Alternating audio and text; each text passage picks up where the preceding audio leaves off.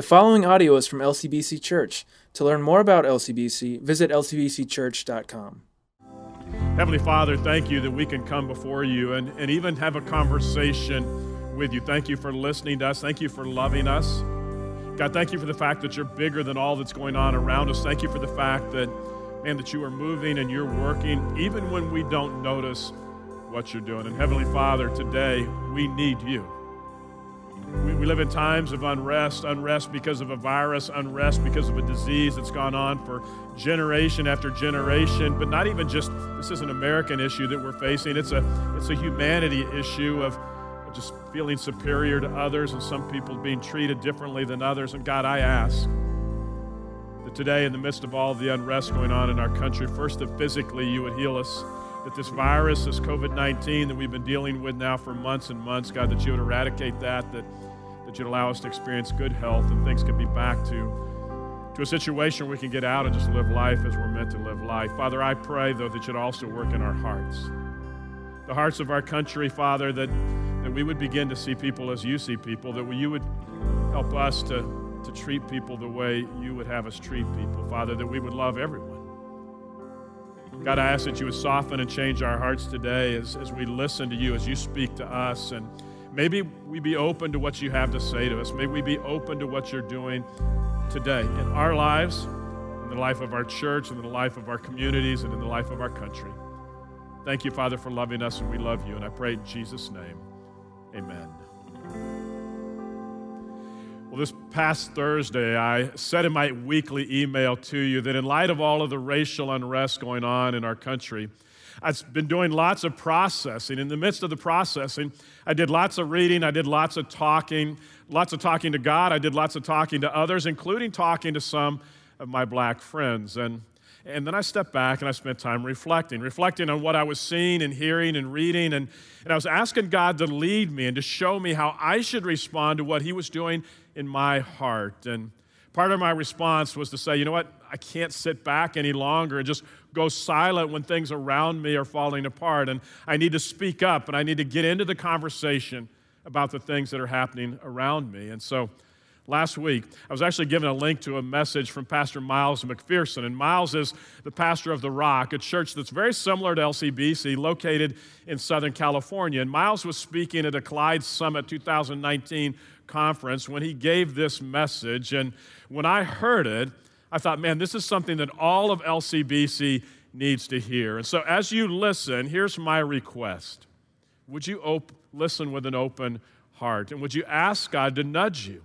Would you ask God to show you how to respond to the things that are going on around us? And can I even suggest that you fully engage in this message? And by that, I mean, turn off your phone.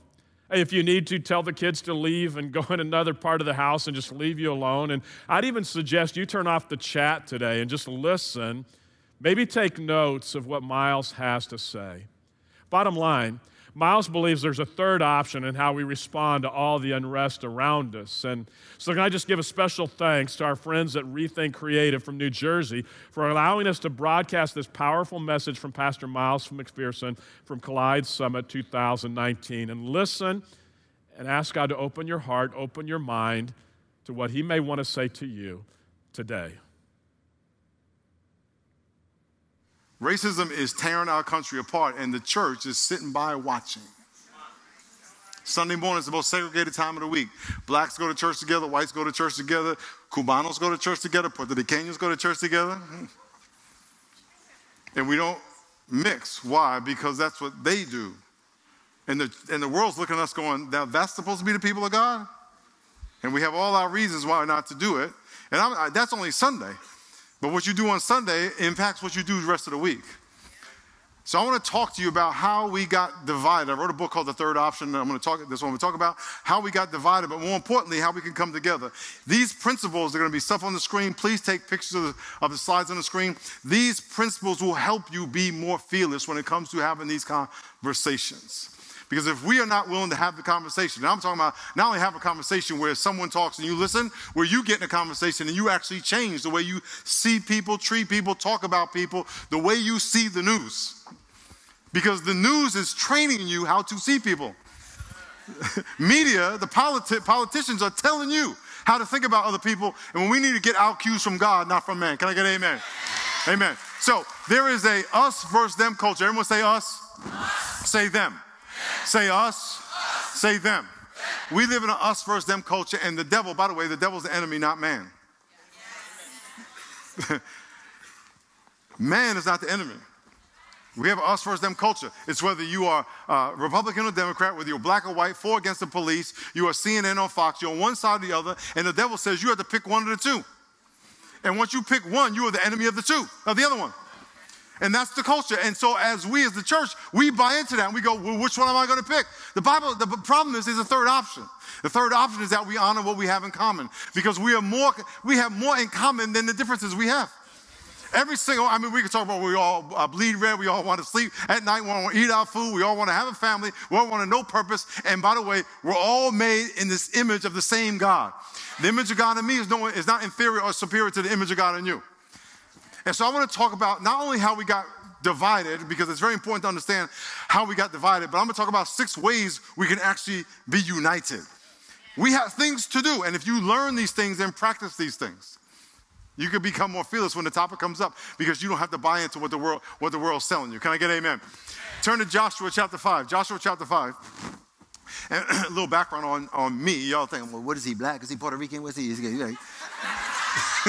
Where are my Puerto Ricans in here? Any Puerto Ricans in here? Hey, what's up? I ain't Puerto Rican, okay?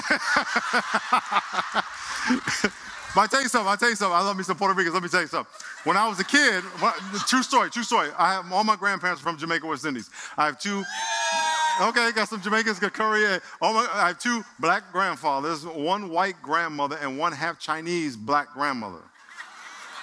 My half Chinese black grandmother, so a man from China, Mr. Wong, came from China and got jungle fever and started messing around with 3 women. Had babies with 3 women in Jamaica. So my white grandmother was sent to Jamaica, Queens, from Jamaica, West Indies, so she wouldn't marry a black Jamaican. Jamaica, Queens. Send her to Montana. Don't send her to Jamaica, Queens. She meets my grandfather. My grandfather can't go in the front door of a house because he's black. He got to go around the back door of the house. They get married. When they married, her family cut her off. We never met them. They lived 15 minutes away from. I lived in Nassau County. They lived in Queens. We never met them. Never knew they existed. All we knew, we had all these light-skinned brown people and white Grandma Dorothy. We didn't know where she came from.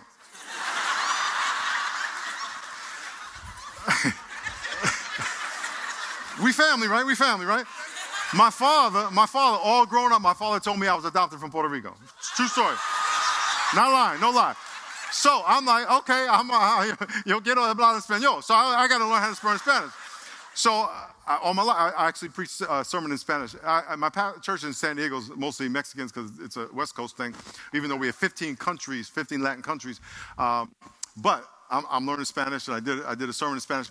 So I lived in a black neighborhood and went to school in a white neighborhood. I got harassed in the white neighborhood because I wasn't white. I got harassed in the black neighborhood because I wasn't black enough. White people, there was a thing called not being black enough. And so I was dealing with that in my neighborhood and in both neighborhoods. But when I played football, our huddle was diverse. When I went to my house, I had the United Nations. So I was frustrated. And then when Martin Luther King died, I was 8 years old. I remember feeling it was unfair. And I remember thinking, what do we do? I want to talk about what we can do. Joshua chapter 5 is us versus them culture. Joshua chapter 5, Joshua's leading the Israelites into the promised land, and he is going to ask the commander of the army, of the Lord's army, an us versus them question. He says, it came to pass, when Joshua was by Jericho, that he lifted up his eyes and looked, and behold, a man stood opposite him with a sword drawn in his hand, and Joshua went to him and said, are you for us or our adversaries? Everyone say us. Say us. Say them. Whatever you decide that this is us, and you refer to anybody as them or those people, you just identified your enemy. There's people in your church who don't believe what you believe politically. That makes them your enemy. That's really a kind of a question statement. There's people in your church who come from different ethnic backgrounds. Is that an us versus them question? If it's us and them, you made them your enemy. So Joshua says to the commander of the Lord's army, look, are you on our side? And if you're not on our side, you are automatically our enemy. So whose side are you on? And the commander of the Lord's army gives him the third option answer. Look what he says. No. Are you for us or them? He says, no. That's not an answer. He's like, wait. He said, Commander, you might not understand the question. Are you for us or them? Are you for us or our adversaries? He says, no. You want a hamburger or a hot dog? No. He says, but as commander of the army of the Lord, I have now come. And Joshua fell on his face and worshiped and said, what does my Lord say to his servant? He says, take off your shoes, for you where you stand is holy ground. And he worshiped him. Here's what he said. He's Joshua, this promised land thing, it ain't your idea. I didn't come here to support you. This is going to shock you. Guess what? God didn't come here to support you. God's not around to serve you. We're here to serve him. So he said to Joshua, this whole promised land thing is my idea. And if you don't obey me, I'll smoke you. I will beat you down. I will send you into slavery.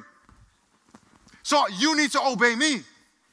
And so this whole us versus them, you can argue all you want. Listen, I know a lot of y'all are Democrat, Republican, whatever it is. That's garbage. That's the world system.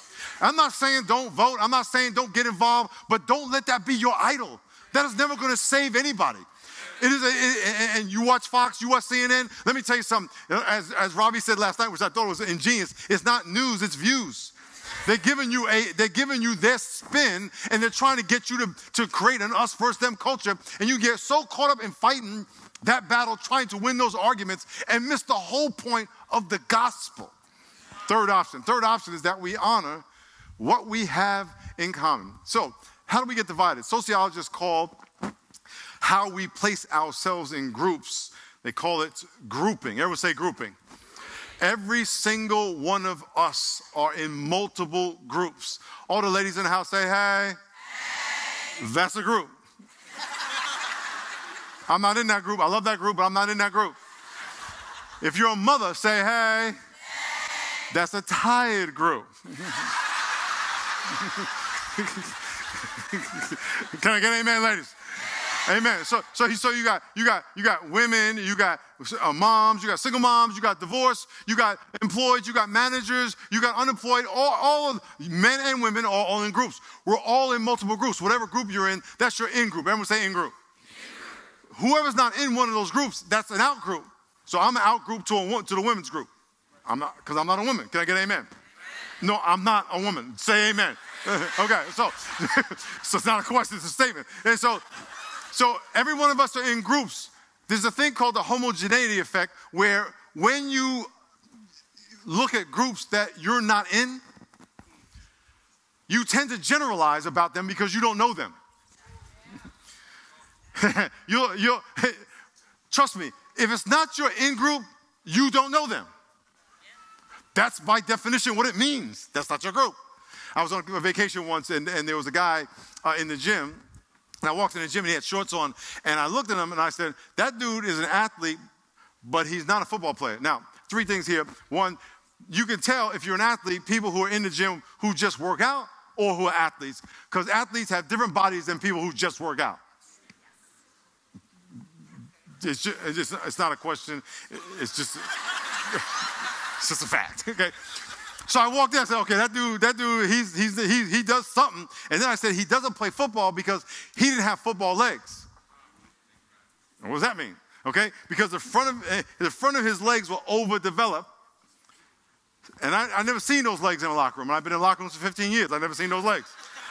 So I was like, what does he do? So I went up to him and said, yo, man, I know you do something. What do you do? He says, I play hockey for the NHL. Why would the front of his legs overdeveloped? Because he skates and he doesn't run.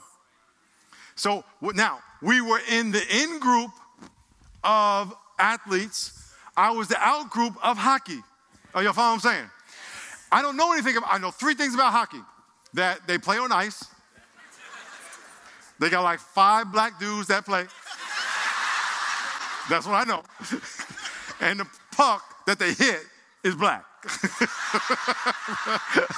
I'm just saying, that's all I know. So we spent our whole vacation together almost every day, educating each other about our in-group. But by definition, because he was on my sport out-group, I don't know what he is.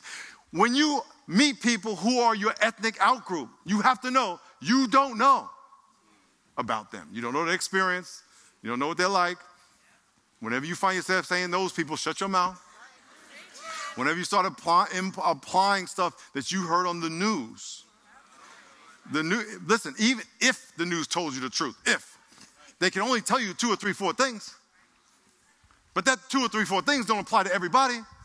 So by definition, if someone is in your outgroup, you know there's 150 kind of Muslims? Do you know that people who speak Spanish, when I did my sermon in Spanish, we had a pre-sermon Spanish sermon just for the Spanish speakers. And there were 15 countries there. 15 kinds of Spanish. And if you, Puerto Rican Spanish, y'all like,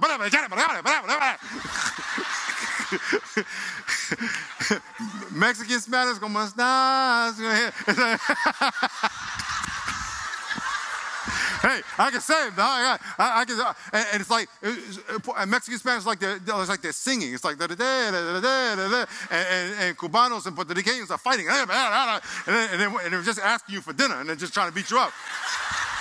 Can I get an amen? My Puerto Rican friend. Amen.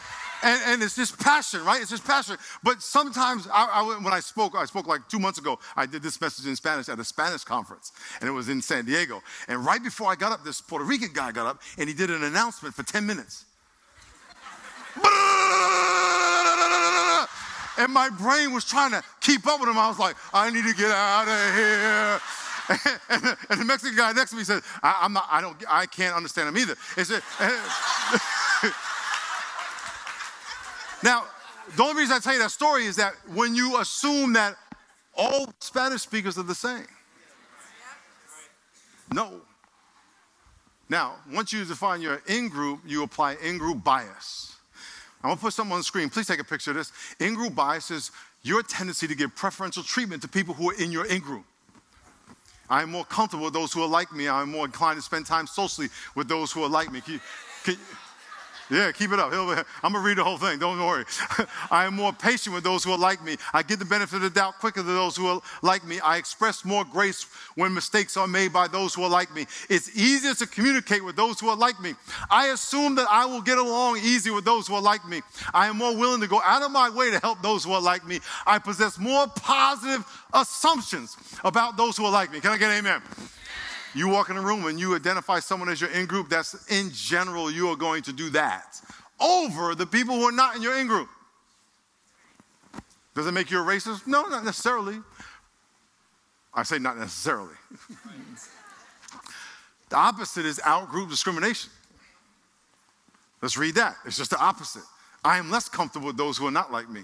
I am less inclined to spend time socially with those who are not like me. Basically, I avoid you. I'm less patient with those who are not like me. I give the benefit of the doubt less to those who are not like me. I express grace less when mistakes are made by those who are not like me. It's more difficult to communicate with those who are not like me, so I don't communicate. I don't assume I will get along, so I have negative assumptions about getting along with you. I am less willing to go out of my way to help you, and I possess less positive assumptions about those who are not like me. Now, you don't have to be racist, but let me tell you something. That's what it feels like.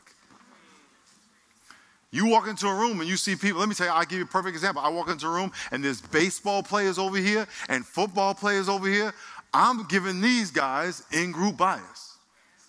Now, because I love people, I'm probably, I'm going to talk to everybody and be friendly and all that kind of stuff. But you're just naturally attracted to people who are like you. The problem is, if you do that, in certain situations, you could be blowing people off. Someone comes up to the desk. I was with a pastor on my staff, and I said, we were talking about racism. This is like 30 years ago. And he didn't see it. He's a white guy. He didn't see it. And I said, okay, watch this. And we went up to the desk at the airport. We were going someplace together, and I stood here, and he stood there. Lady was behind the desk. She talked to him. She never looked at me. I said, did you notice that? He said, yeah, that's that. In-group bias, out-group discrimination. It's very subtle. Now, why is that important? You need to think about it with you. You know the Bible says love your enemy and love your friends? How about this? Love those in your in-group and those in your out-group the same. Because that's something you can control. So, how can we change this? 6 ways. I'm going to give you 6 things. Very good. Number 1, acknowledge that you have blind spots. What does that mean? Acknowledge that there's things you don't know you don't know. You have to admit that there's things you don't know that you don't know. Did you know that you could be racially offensive and not be a racist? Let me say it this way. You don't have to be a racist to be racially offensive. Let me say it another way. You could not be a racist and still be racially offensive. And the reason this is important is because I've had thousands and thousands and thousands, literally, discussions and arguments with people. And it hit me when in the middle of reading this book, after all these years, I'm 59 years old, and I've been having discussions since I was a kid. It hit me when I was writing this book that people, if they can't separate being racially offensive and being a racist, in other words, if they think, if I'm racially offensive, doesn't that mean I'm a racist? If they can't separate those two things, they will not accept that what they say is racially offensive. Because for them to admit they offended you, they're admitting they're racist. Are y'all following what I'm saying?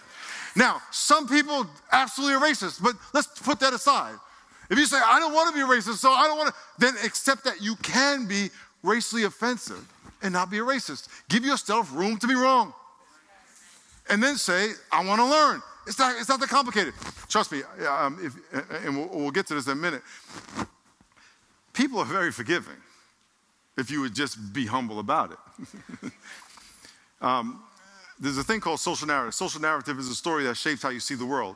It's the information you got when you were a little kid from your parents, your family, your neighborhood, your school, and all that information developed a prescription through which you see everything. It taught you who's safe, who's not safe. It taught you how to interpret the news. It taught you which news station to watch and believe. It taught you what political stripe you should have. It taught you who is smart and who's dumb. All that information as a kid went in your head and said, this is the perspective of your life. And most likely, the people you are around are what they call social reinforcement. They believe the same thing you believe. And so all of y'all walk around thinking, we are right. Because that's the only perspective you had. Guess what? You are one in 7 billion social narratives. I have 2 brothers and 2 sisters. My 2 brothers, we slept in the same room growing up, and my brother and I slept in the same bed the night of the first Exorcist movie. Y'all remember Linda Blair's head went 360? That was a scary movie. I don't watch scary movies anymore. Period. I don't go to none of that stuff. It's satanic. Straight up. I didn't know that then. So I was just, and then we were back to back in the bed. I said, Mark, you watch that side of the room? and in the middle of the night, I was like, Mark. And I went, ah. My brother has a social narrative. I have a social narrative. They're similar, but not exactly the same. You have blind spots. There's things you absolutely do not know, and there are views and opinions you have that are absolutely wrong. There's a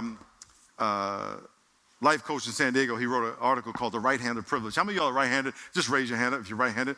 Keep your hand up really high. And by the way, in our church, and I know I'm not in my church, but Tim, sorry. We put our elbow above our ear. So none of this like T-Rex thing, right? So put it up here. Keep your hand up. Okay, look around the room. Look around the room. All y'all are right-handed. Now just keep your hand up for a minute. This is why you need to, by the way, this is why you need to work out. Because we're trying to worship God and y'all like after 10 seconds, oh, my arms are tired. The world was made by you and for you. Say amen if you know what I'm talking about. Put your hands down. Why? We shake hands right-handed. I'm left-handed. If you're left-handed, raise your hand. The special people. Come on now. Come on now. Keep your hand up. These are all the most intelligent, good-looking people in the room. Left-handed. In school, the desk was made for right-handed people.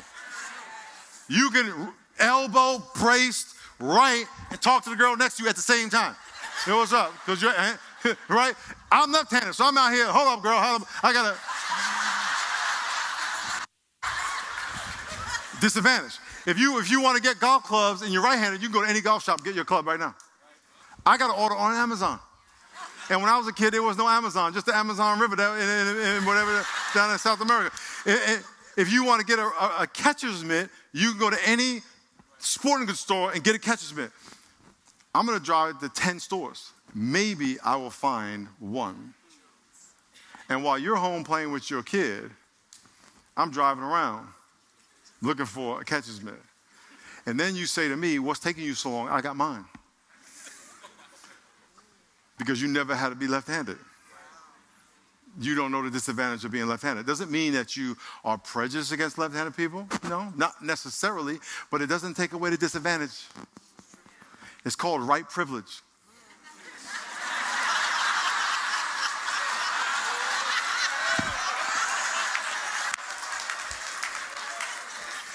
Some of y'all thinking, should I be mad right now? No.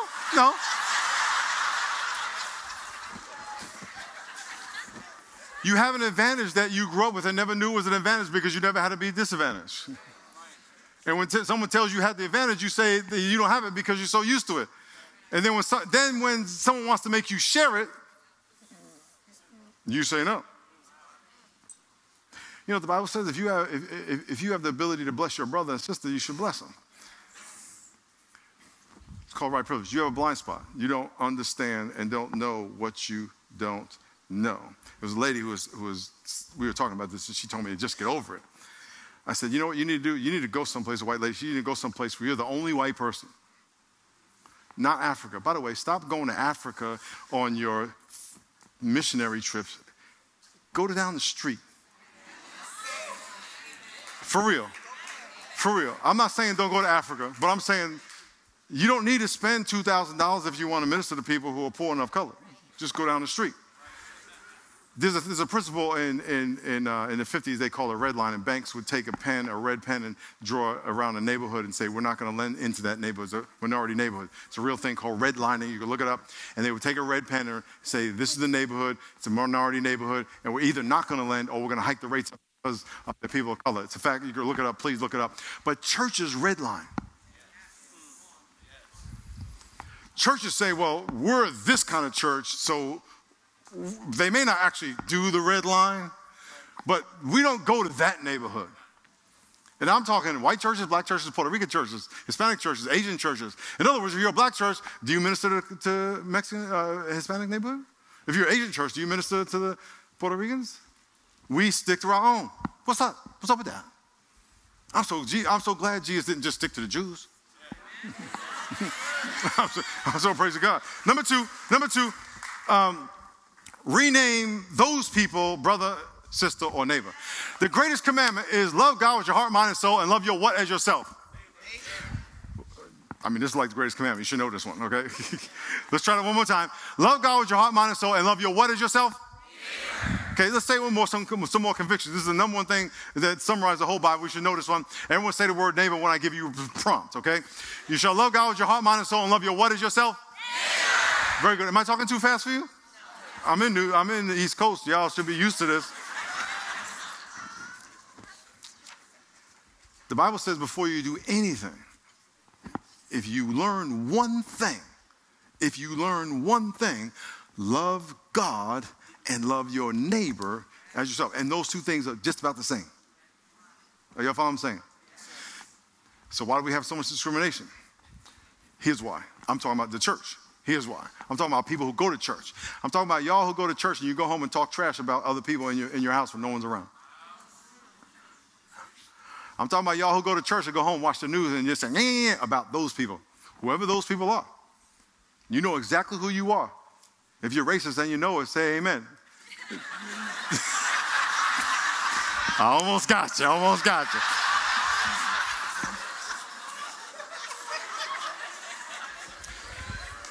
Here's how we justify it. The Bible says love your neighbor as yourself, right? So here, how do I create a loophole? Here's a loophole. I just relabel you something less than neighbor. Give you an example. If you're a Democrat, you are free to hate Republicans. If you're a Republican, you are free to hate Democrats. I'm not saying that's true. That's how you think. Because, well, they're a Democrat. Well, they're a liberal or whatever. If you are against the police, you say, well, they're a cop. My son's a cop. My dad was a cop 30 years in New York City. I love cops. But they're people.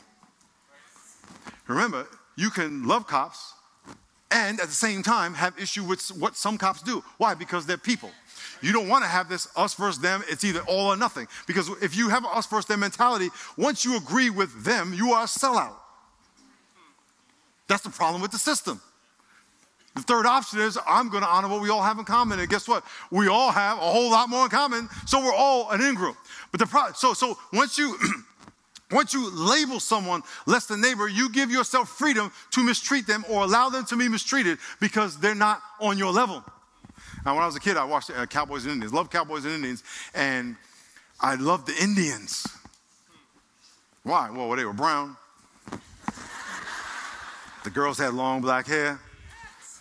They rode on horses with no saddles. The Indians were bomb, but they were savages. They weren't people. They were savages. That's what the television taught you. Label everybody you know neighbor. Next time you see someone that has nothing in common with you, so you think, that's your neighbor. That's what Jesus said. Good Samaritan. Jesus said, who's your neighbor? And once you put them in a neighbor, now you can reinsert them back into that verse.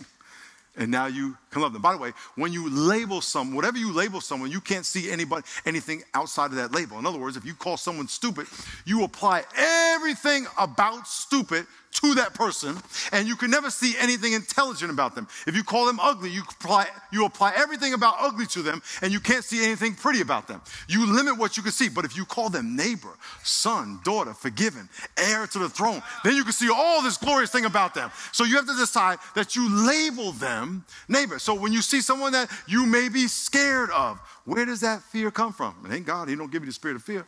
The devil lying to you. Why? Lying to you because you heard something on the news or from your uncle because he had one encounter. Maybe he was the knucklehead in the incident and he told you and spun it around, and you apply that to every person who was like that person.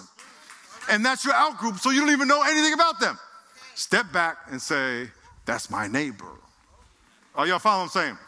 Number 3, give in-group love to your out group. This is real simple. Jeremy, if you have that picture of Oscar and Angie, you could put that on the screen. When people saw this picture, for the most part, these were the people who were trying to cross the river and get into America, right, in San Diego. Most people saw that and their hearts were broken. Some were saying, well, they're immigrants, right? Label. Ethnically, they may not be your in-group. You may have a whole lot of labels that distinguish them as your out group. But what if you just looked at it as a father and a daughter? All of a sudden, that's your in group. A parent and a child. A human being made in the image of God. It's up to you to decide what you label people. And if you label them biblically, by the way, then you will treat them biblically. But if you unbiblically, if you dehumanize them and take someone that God made in his own image, and there is not one human on this planet that is not made in the image of God, if you dehumanize them, you insult God. Because God said, I made that person in my image. Who are you to dehumanize them? Number 4, acknowledge your brother, sister's color. I remember the first time someone said to me they didn't see my color. I thought they had an eye stigmatism. I said, man, that's jacked up. You don't see red, green, blue, yellow. They said, no, we see all those colors. We just don't see your color.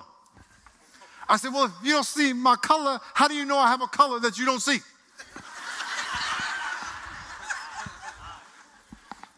I want you to think. I know it's politically correct. For all of you who say you don't see color, do you say that to people who are like you? You only say it to people who have a different color. Here's what people of color hear. Several things. I'm invisible to you. The burden that comes with this color, you just ignored and disqualified. I hear you don't want to deal with it. I hear that you want to put me in your category, that I have the same experience that you do when I don't. I hear that you're right-handed, I'm left-handed, but you want to make me right-handed. even though I've been living with the disadvantages of being left-handed. That's all messed up.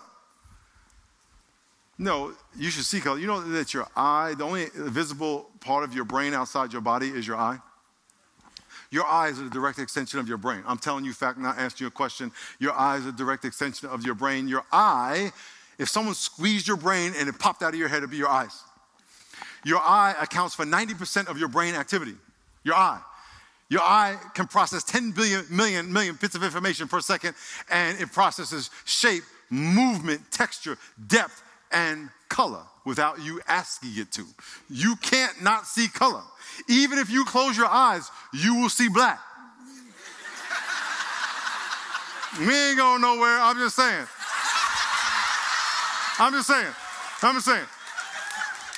Please don't be offended by the jokes. I just like to have fun, but it's all good and fun. Just deal with it, okay?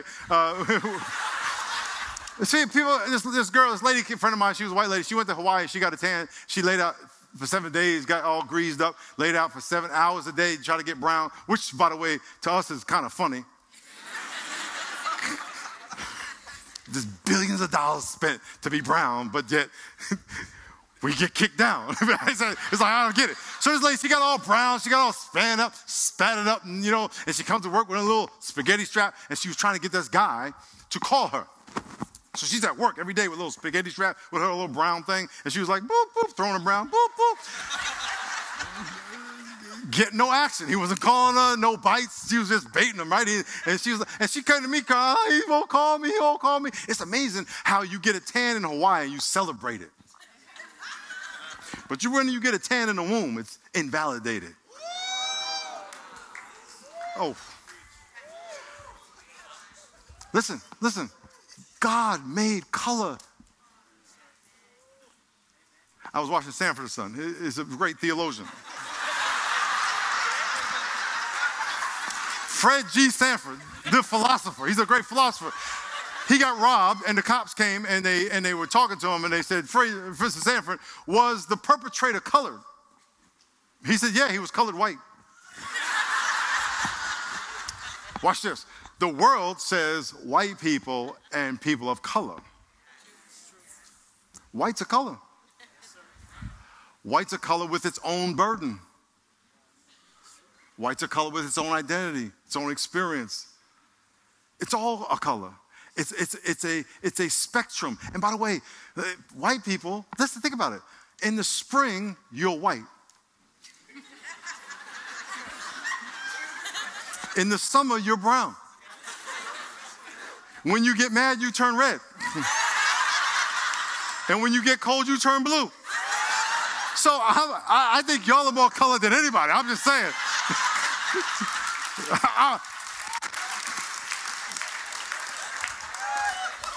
The devil's put all these little things that we just traps that we fall into. Why can't we just appreciate the rainbow?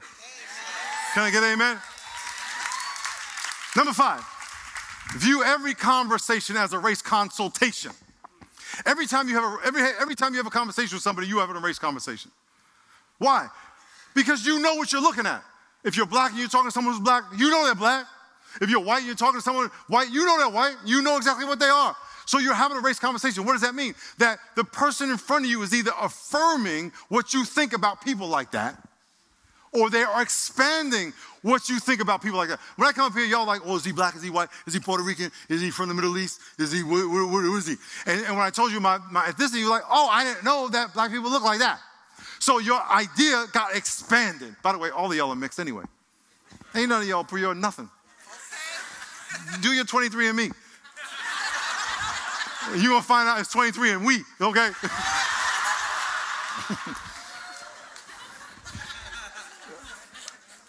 When you talk to somebody, let them self-disclose to you who they are, what they are. Because remember, that's your out group. You don't know.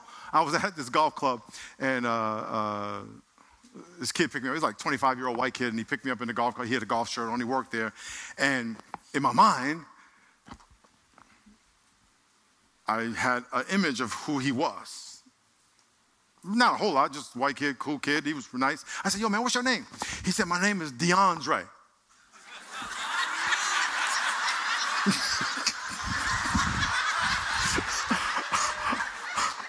I was like, hold on. By the way, hold on is Hebrew for wait.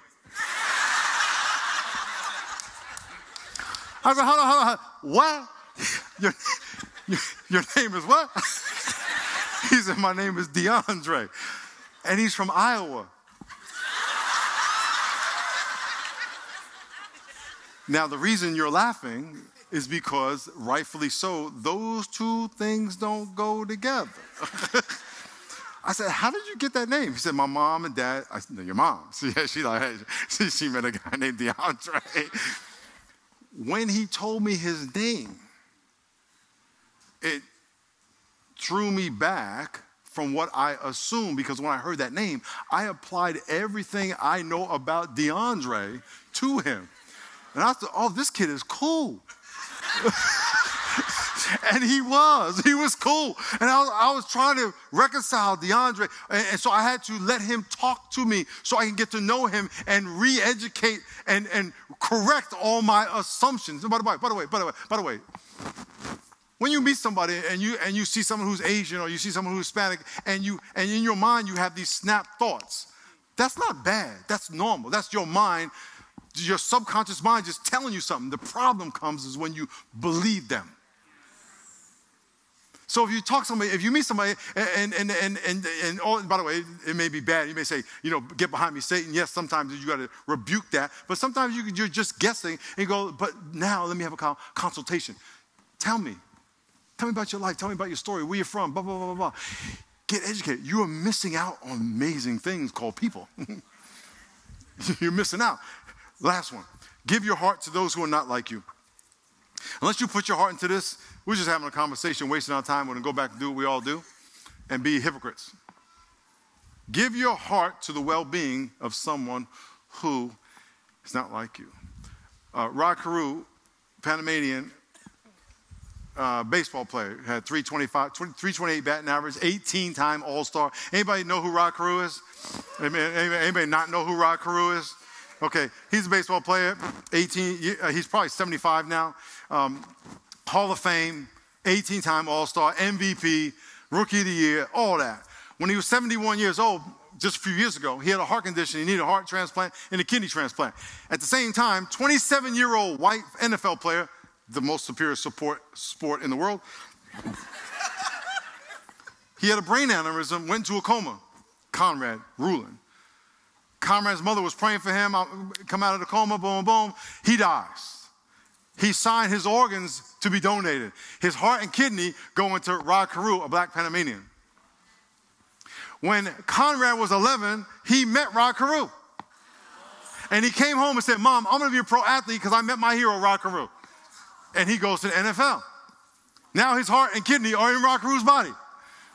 Conrad's mother calls up Rod Carew, says, I think you have my son's heart and kidney. He says, you want to come hear it? She goes over his house. They're friends to this day. She hears her son's heart in his body. So if we're so different, how does that happen? How does that happen? You know when a doctor puts you on the hospital operating table, I don't care where you're from in the world, he knows where your heart is. He knows where your stomach is. He knows where your liver is. He knows how they work. Because we're all the same. My challenge to you is, one, not only get the book, we don't even have a whole lot, get on Amazon, whatever, but do it. Don't just read it. Do it. Spend time talking to people. People are amazing. We talked about blind spots. Go ask some of the people in your life who are different than you. Is there anything I do, say, that is offensive? I promise you, and I can't speak for every person of color, but I can speak for all the ones I know. They're not going to stay there and beat you down. They're going to be shocked and blessed. You'll make a new friend if you could just humble yourself. And by the way, vice versa too. Listen, all you ladies in the house, say amen if you know a guy who's creepy. Say amen. Oh, hey, come on now. Fellas, if you have courage, ask the women in your life, am I creepy? I mean, do I? You know what I'm saying? You know what I'm saying? And fellas, if they don't do this, oh, no. If they don't do that, if they go, well.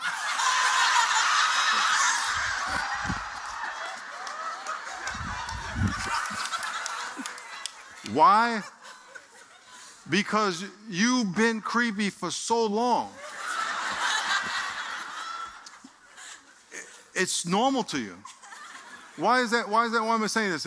We all do things that we, hey, I got a black friend. So what does that mean? That means you have one friend. If we can learn to love our out group like our in group, we can truly live the gospel. Other than that, we're playing church. And God said he's going to spit you out of his mouth. I'm sure it makes his stomach sick to see us take that word neighbor and replace it with something that's dehumanized. Lord, I just thank you for today.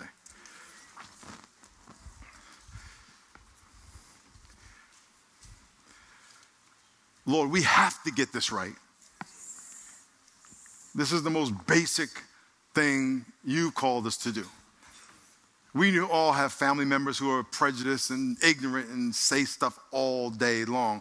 First, we have to get our own heart right. And then we have to begin speaking up for the gospel's sake. As we go, I pray that we take things that are going to make us better ministers of the gospel, that our light would be brighter. In Jesus' name, amen. So if we can learn to love our out group the same way that we love our in group, then we would really be the church. We wouldn't just be playing church. We really would be the church. And LCBC, we've got to get this right. It's tearing lives apart, and it's tearing our country apart. There is a third option. And so 2 things I'd like to ask you to consider. One, let's each ask God to help us get our hearts right. It starts with me. It starts with you. Let's ask God, help me get my heart right. And then secondly, this week, spend some time talking to somebody who's different than you, somebody that you wouldn't normally find in your in group. Spend time talking to someone in your out group and begin to experience life the way they've experienced it, and just ask questions and find out who they are and what they're experiencing, and tell them about your life and your experiences. And LCBC, all I'm asking us to do is to begin the conversation. So if you'd like somebody to pray with you today, right now, the chat on the screen will remain open for the next 10 minutes or so. And so stick around, let us know how we can pray for you. Or you can go to our website at any time and click on the prayer button and let us know how we can be praying for you. LCBC, may the Lord bless and protect you. May the Lord smile on you and be gracious to you. May the Lord show you his favor and give you his peace today, this week. Thanks for being here. We'll see you next week.